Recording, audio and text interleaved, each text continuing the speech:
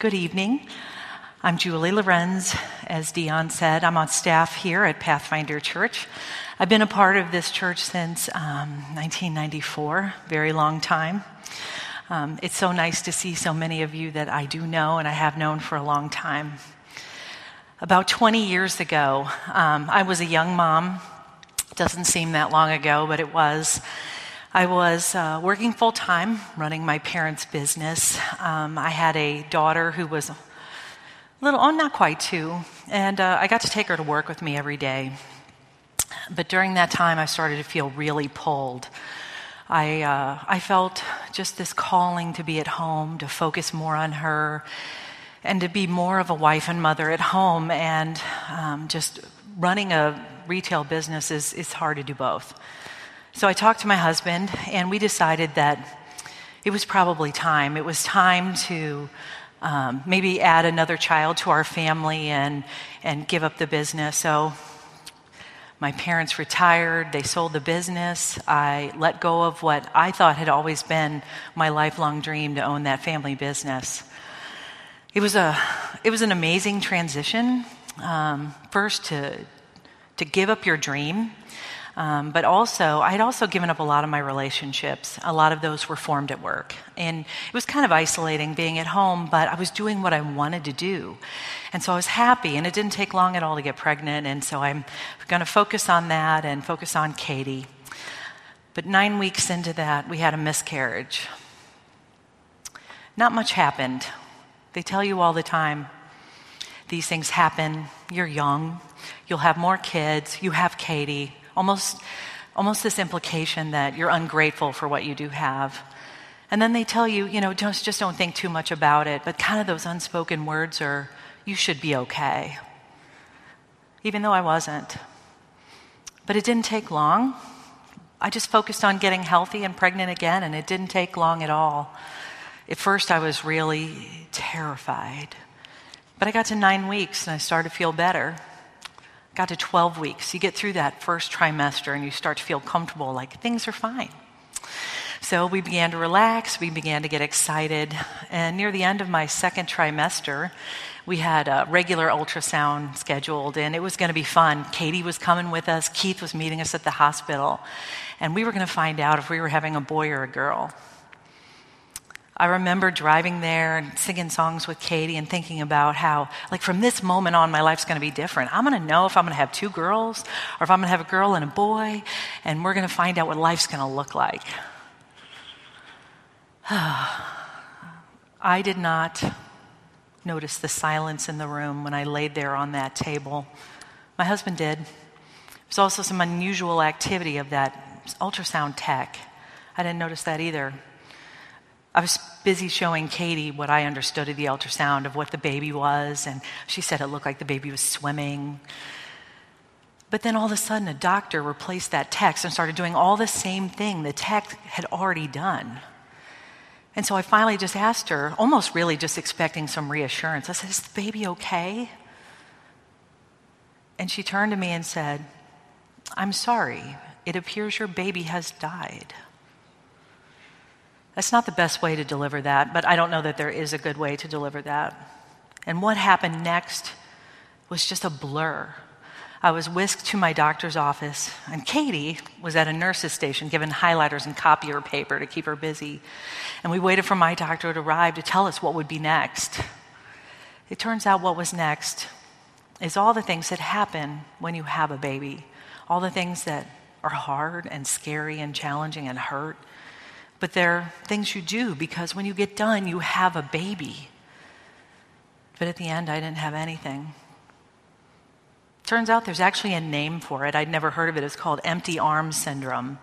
It's this feeling when your mind and your body and your hormones and your memories all know you had a baby, but you have nothing to hold in your arms.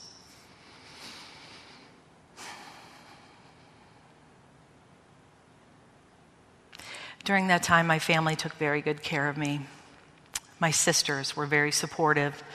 Keith, my husband, was so supportive. I had so many people taking care of me, but it didn't matter. There was nothing I could do to feel better. During all this time, there were a lot of tests and consultations and a lot of reasons looking for why, if we could just figure out why. But I knew in my heart that medically, if you find out a why, you still don't know your why. So somehow, we summoned up the courage to try it again. I thought, if this time we're successful, this will fill the hole. And 9 weeks later, another miscarriage. At this point, I had spiraled into a depression. Just going about my day and doing those things that I wanted to do, the things that I wanted to quit my job to do, to take care of my daughter, to take care of my husband, to build a home, to do all those things. I didn't have the energy. I didn't have the strength. I don't know what I needed, but I didn't have it to do it, and I went through the motions. After a while, my husband said, I think we ought to go to church. And we'd been coming here off and on. It's not something we did with regularity or intentionality, though. It was something we did once in a while. It's a funny thing when you come to church once in a while. You always hear Jesus. You always hear grace. You always hear love. But what you miss is those lessons you learn about living life. When you put what you heard last week with this week, with next week together, and then you find out about all those ways that Jesus is walking with you, and you miss that consistency. So we started doing that, and I started feeling better. And so one time we came and they said, they're having VBS. And I thought, that's it. That's what I need. I need a break. So I'll put Katie in VBS, and I'll go home, and I can get my life together. Actually, I just went home and laid in bed all morning. The only break I got from feeling bad about myself was when someone else was taking care of her. But one day I picked her up and I got a flyer about joining a MOPS group. And I thought, that's it. That's what I need. I need to meet some people. So I went to a meeting. I remember this meeting like it's yesterday. I can describe to you every detail of the room. I'll save you that part. But in this room was a group of women that were go-getters like you could not believe. There were 2 women that were arguing over who was going to be the leader of this group. Fortunately, that had already been predetermined, so that was settled. The woman to my right said, "I'll take finance." I thought, that woman is literally crazy. And she turned to me and said, "I had to say that before someone else got it." Well, she didn't have to race me to it. But as it turns out, that woman's been my best friend for more than 20 years now. But as I looked around that room and all these women were declaring with such confidence all the way that they could help form this group, I stared at the job descriptions, wondering how I could get out of this room.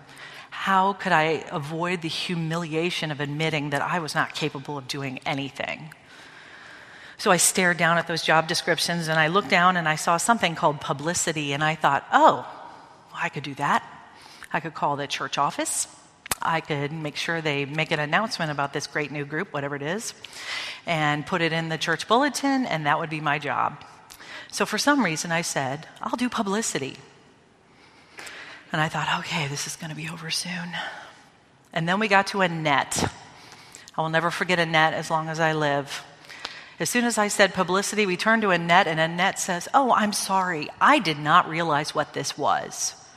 I thought this was a group for mothers of preschoolers. I didn't realize you wanted people to help. I can't do that." And I thought, there's Annette. She's got my out, and now I'm the publicity director of a group that I don't even know what they do. Annette doesn't go here anymore, so I feel okay telling you about that. But if I could have killed Annette with my eyes, I would have done it right in that moment. I went home. I was absolutely bewildered. I was bewildered. Why in the world did I agree to do this? And how was I going to figure out how to do it? It turns out they had a manual, and that's what I do when I don't know how to do something. I read the manual. I find the instructions.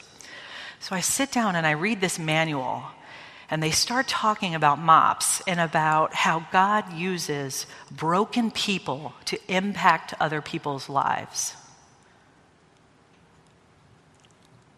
I realized when I looked at that, that's exactly what I was. I was broken. And then I saw these words from Psalms. I've lost my words now. I don't know where they are.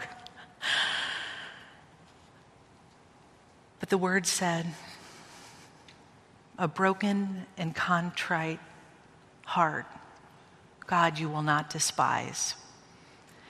And I realized in that moment that if God wanted broken people, he would not despise me. He didn't care that I didn't have the ability to put dinner on the table. And he actually could use broken people for his purposes.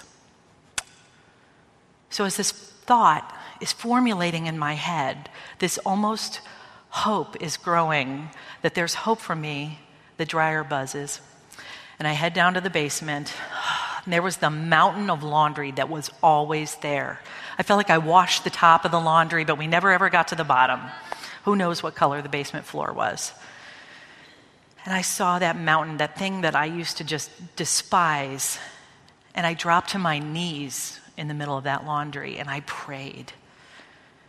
And often in life when we pray, we pray the way they teach you fold your heads and you bow your head. But this was not one of those prayers. This was a prayer that I literally prayed with a fist in the air. It was almost, I dared God to do something with me. And I said to him, God, if you want broken people, and I don't know why you do, I'm as broken as a person could be. So sign me up. I stood up from that pile of laundry. I was 1,000 pounds lighter. The weight of the world was off of my shoulders in a feeling like I had never felt in my life. I had always known Jesus since I was a little girl. He had my destiny. He had my salvation. I was in his hands, but I had kept him at arm's length. He didn't have anything to do with my life. And so I went upstairs and I finished the manual. And I found the most beautiful words I think I've ever seen in Scripture that have come like air to me. It was John 10:10. It said, the thief comes to kill and destroy, but I have come so that you will have life and life to the full. And I realized that's what the thief had done. My babies were gone, but my life was still here, and I was letting him have it. And I said, no more. My life is in Jesus' hands. And so I kept that volunteer job. I kept that job, and I used my pain, sometimes directly. Sometimes there were other women who had my exact story. Sometimes it was someone else who'd just been through pain, but I knew what that felt like, and I knew where relief could come from. So I went from one job to the next. I went from publicity to lots of jobs in MOPS, ultimately to leadership, which led me to lead more things. And the more I did, the more I recognized that when you serve God, you see God at work in your life. You know what you're capable of. You know what your abilities are. You know how big the tasks are. So you know when you see God at work because he's in the details. He's making things work. He's tying things up. And he's got you. Serving him became the way I found purpose and meaning again in my life. I'm happy to tell you that a year after that first meeting with those women, my daughter Grace Julia was born. And Grace is literally named Grace because she is a gift from God. But it's also because of the gift of God that he put in my life, his constant presence in my life. And she's a reminder of that. I don't know that I would have ever had the courage to sign up for what I've experienced. But I am so grateful that my life is not what it was.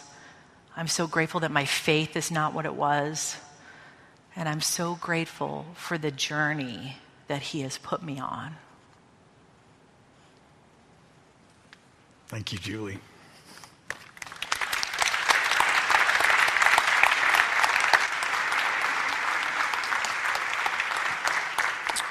Julie does not public speak for a living, although you can't tell based on that. So thanks for being courageous enough to share something like that. I don't know what you heard in Julie's story, in that story of her journey. I heard a few things. I was reminded as she shared that, the saying, begin with the end in mind, and that's a pretty good strategy in a lot of things in life. Faith, it can work that way too, begin with the end in mind, but I've found also in my journey a truth that sometimes it's just about showing up. And my journey with God has led me to places, to ends that I never would have had in mind, that I dared not to dream of, that I couldn't believe to be possible, that I thought would be, some sort of hell or torture, and they weren't, or they're far beyond my expectations. And so I was just reminded, as Julie shared, that just the power of showing up, to church on Sundays, and showing up to the places where God is, and just letting him do his work in your life without preconceived ideas of what you want him to do, or trying to confine him to some kind of work. It's one of the things I heard. The other thing I heard was really, I think, the heart of what she shared, and that is that too many of us, I think, wait around to be whole, for some sense of wholeness, or some sense that we're okay enough, or that we're strong enough, or we're mature enough. Too many of us wait around to be whole before we think God can use us. Right? And yet the truth of God's work is he calls the broken. And actually, in letting God use you, and just surrendering even in your brokenness, that's actually how God begins to make you whole. When you see, and I mean, this is the story of my life. I think it's probably the story of a lot of our lives. When you see God take you in your brokenness, in your hurt, and your pain, and your imperfections, and your all your character flaws, and when you watch how God can take that and you just offer it to him, and you think, man, that's nothing. That's what can you do with this, God? I defy you. Find a way to use this. And when you watch God use it, and he always finds a way to use it, suddenly it takes away the power of your brokenness. It starts to diminish all of your insecurities and all the things you're hung up on, because you realize that it's truly not about what I can do, but it's about the power of Christ that is at work in me, and you find wholeness. In a minute, I'm going to give you time to take that card, and this is Corey or volunteers where I need you to, if you need one of these, in just a second, raise your hand. They're going to grab those to make sure they have them ready for you. And you can grab a pen. There should be some in the racks. In a moment, I just want you to reflect on your own journey. Maybe some of the things that Julie shared, maybe some of the things that I shared triggered things for you, and it's kind of good to sometimes process or write them out. Or just maybe it's right where you are right now. And maybe you're in a season where you feel so broken and you wonder, God, how? Or you're waiting around to get to some next plateau or some next level of growth before you think your life can really be useful or you can be helpful. Maybe that's something that you're dealing with right now, and tonight in this page or in your journal, I encourage you just to begin ponder, God, what would it look like if I offered you what I have, where I am right now? Could you make me whole? With a word, could you begin to do something in my life? Maybe there's something entirely different going on in your life. Maybe it has nothing to do with this theme that we're sharing tonight. But here's what I can tell you. God is at work. He's leading you somewhere. Just the fact that you showed up here tonight means that you are on a journey with Jesus. And so he's taking you somewhere. He's doing something in your life. Don't scorn whatever it is. Don't think it too small or insignificant. And so maybe tonight you're not sure, but maybe you can just begin to write, God, maybe you are. Or maybe you can start to speculate, Jesus, I'm not sure where you're going, but perhaps. Or maybe it's just a simple prayer that you journal down. Jesus, I don't know, but I wanna see more clearly what you're doing in me.